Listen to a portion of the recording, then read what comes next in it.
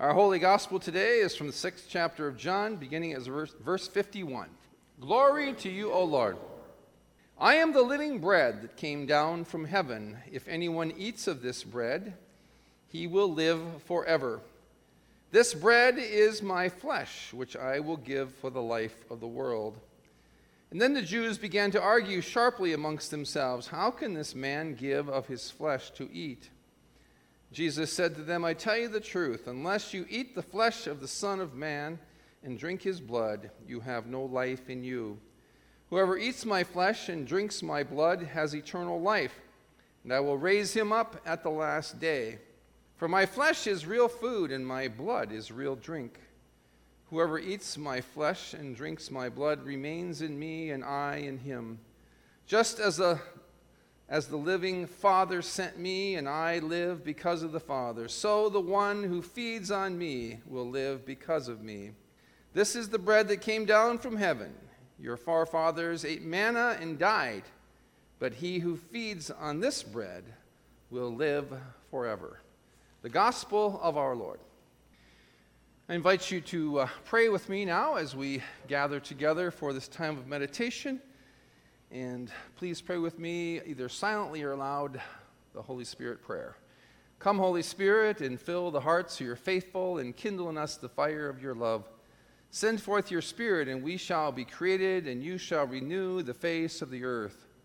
God, who by the light of the Holy Spirit, who instructs the hearts of the faithful, grant that by that same Holy Spirit we may be made truly wise and ever rejoice in his consolations.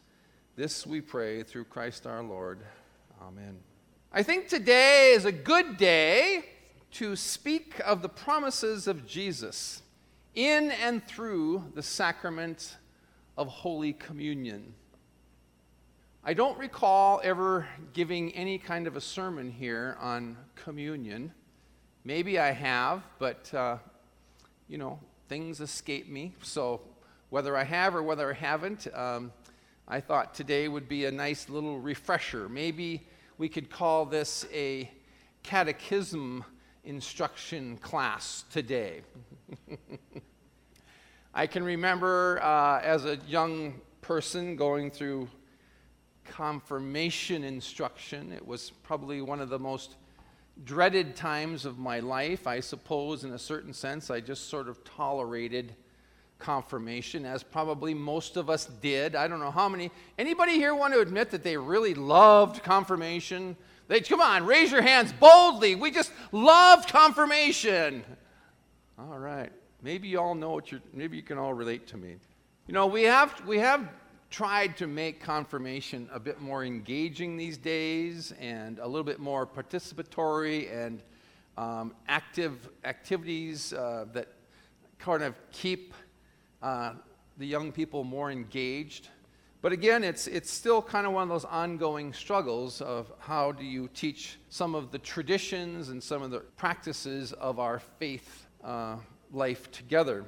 One of them being the celebration of the sacraments. As most of you know, or if not all of you know, as Lutherans, we celebrate two sacraments, Holy Baptism and Holy Communion. So this first part, I think, is going to be pretty standard for you because you have heard me say these things before. Sacraments are something that Jesus instituted. It's one of the reasons why we call them sacraments is because it's something that Jesus told us to do. It's a command that Jesus gave to us to do these things. And most of us know that at the end of the Gospel of Matthew, it's very clear that Jesus says, "Go therefore into all of the world and baptize in the name of the Father and the Son and the Holy Spirit." And one of the things that we teach is that in baptism, in Holy Baptism, Jesus makes a promise with us. He sets a covenant relationship with us. And we are marked with the cross of Christ forever, and we are given the gift of the Holy Spirit. And oftentimes when we baptize a person, we will take some oil and we will anoint their forehead with oil and make the sign of the cross on their forehead. And that's why we have an open baptismal font back there with water in it, because, again, as we enter into the sanctuary, one of the things that we continue to do is you can simply dip your finger into there and make the sign of the cross on your forehead, and again, remind yourself that you are a baptized child of God. It's part of that ongoing relationship that we have with Jesus. Baptism is a gift of God, and we are assured through this covenant relationship that Jesus will always be with us. Baptism is an invitation and a gift to be in a lifelong, eternal relationship with Christ our Lord. That's baptism in a nutshell. Now, we could talk more about that, but I wanted to center today especially on the sacrament of Holy Communion. In the sacrament of Holy Communion, Jesus once again makes it very clear that he makes promises to us. In our passage from John today, Jesus is quite clear about what these promises are. As Lutheran Christians, we teach and we believe that Christ is present with all of these adjective words. Prepositions. Prepositions. Yes, that's what it is. Got to get my English right. All those really super important words that we use to describe this relationship that we have as we come and receive that Jesus. We teach that Jesus is in, with, under, and through these earthly elements of bread and wine. That Christ is present in the eating and in the drinking of these earthly elements. Why? Because Jesus instituted this promise with his disciples. As we know, as we hear those words that Jesus spoke to them on that last night before he was arrested. He said it would be so. And he told them to do this in remembrance of him. Jesus has provided us with a tangible way to receive him. He's taken the simple elements of bread and wine as a way for us to remember how God chose to save the world. When we hear the words, and these will be words that you will hear later on today as we celebrate communion, when you hear the words, "This is my body and this is my blood,"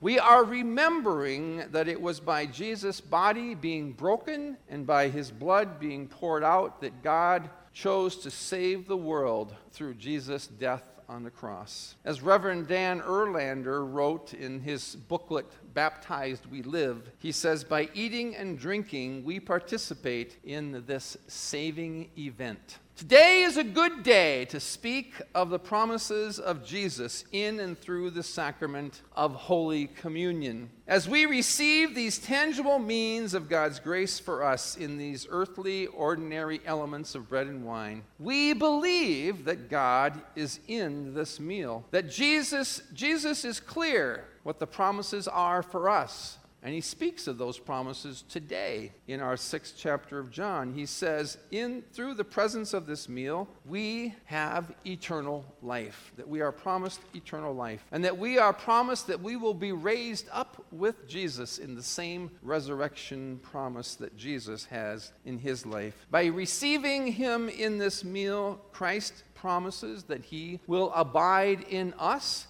and that we in turn will abide in him. And when we receive Christ in this meal, we live because of Christ. Our lives are centered in Jesus Christ. These are the promises: eternal life, being raised up with him, Christ living and abiding in us, and we living and abiding in him, and having an abundant life because of Christ. One of the things that we do not emphasize enough, and I know that I have been remiss in not saying this often enough, but one of the things that we do not emphasize enough is the spirit in which we come to Jesus' table.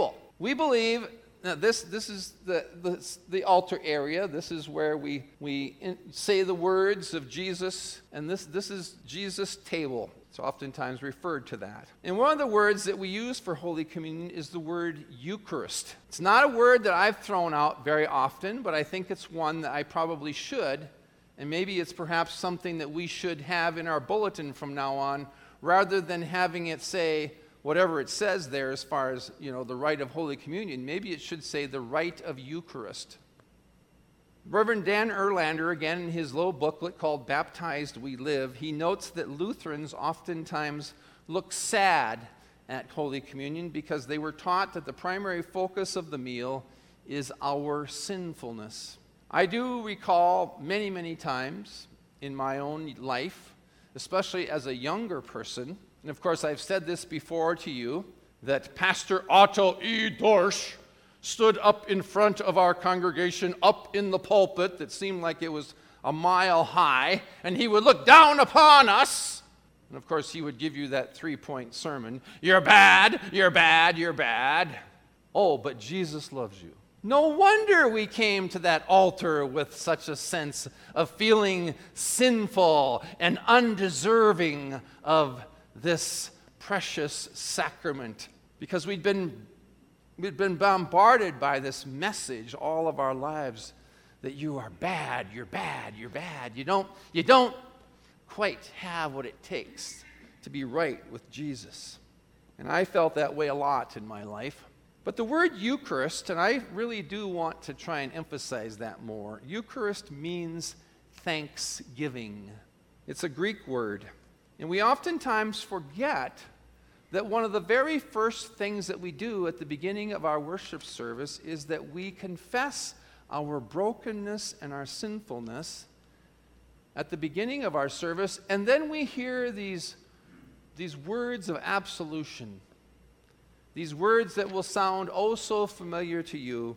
We are justified by grace through faith and in the mercy of Almighty God. Christ died for us while we were yet sinners, and for his sake, God forgives us all our sins.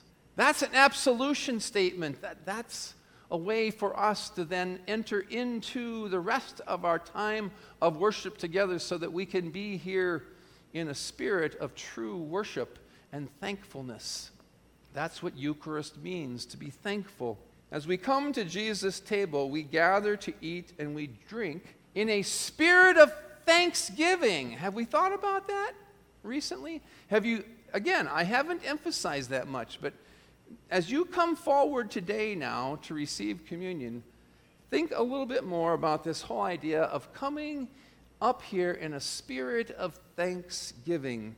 And rightly so, because Eucharist and Holy Communion are promises from God in Christ Jesus our Lord. And again, those promises, as I mentioned before, are this. How can we not come with a spirit of thanksgiving when these promises to us are eternal life, being raised up with him, Christ living and abiding in us, and we living and abiding in him, and having an abundant life because of that relationship that we have with Jesus? How can we not come to this celebration of Holy Eucharist without a spirit of thanksgiving? All of this is done in faith and trust. It's part of the mystery of faith. It's part of the mystery of believing. Again, Reverend Dan Erlander, again in his booklet, he says that we eat and we drink believing, and then believing, we see. If God is in this meal, then God is in all of life. We go forth from this Eucharist celebration, and we celebrate God in flesh, God involved, God with us, God in creation, God in all, God with all, and God through all. All those good Lutheran words again, in, with, through, and under. That Jesus is everywhere around us. Holy Communion and Eucharist are filled with promise. It's a promise it's a promise from God through Christ our Lord. It is received by faith, it is received by trust, and it is received with thanksgiving for the saving grace poured out upon us through Christ's body broken and poured out for the sake of the world. I used that word mystery just a few moments ago. And it's not so much something that we completely understand or comprehend. Rather, it's something that we are simply invited to come and to eat and take his presence into ourselves. To eat with faith. To eat embracing the mystery of God's love through Jesus. A few weeks ago, I quoted the Apostle Paul from the third chapter of Ephesians, where he spoke of the boundless riches of Christ. Christ's love for us is boundless, he wrote. in many respects, as we think about Christ's love and God's love for us, it is absolutely incomprehensible. May this be an opportunity for us as we come now to commune.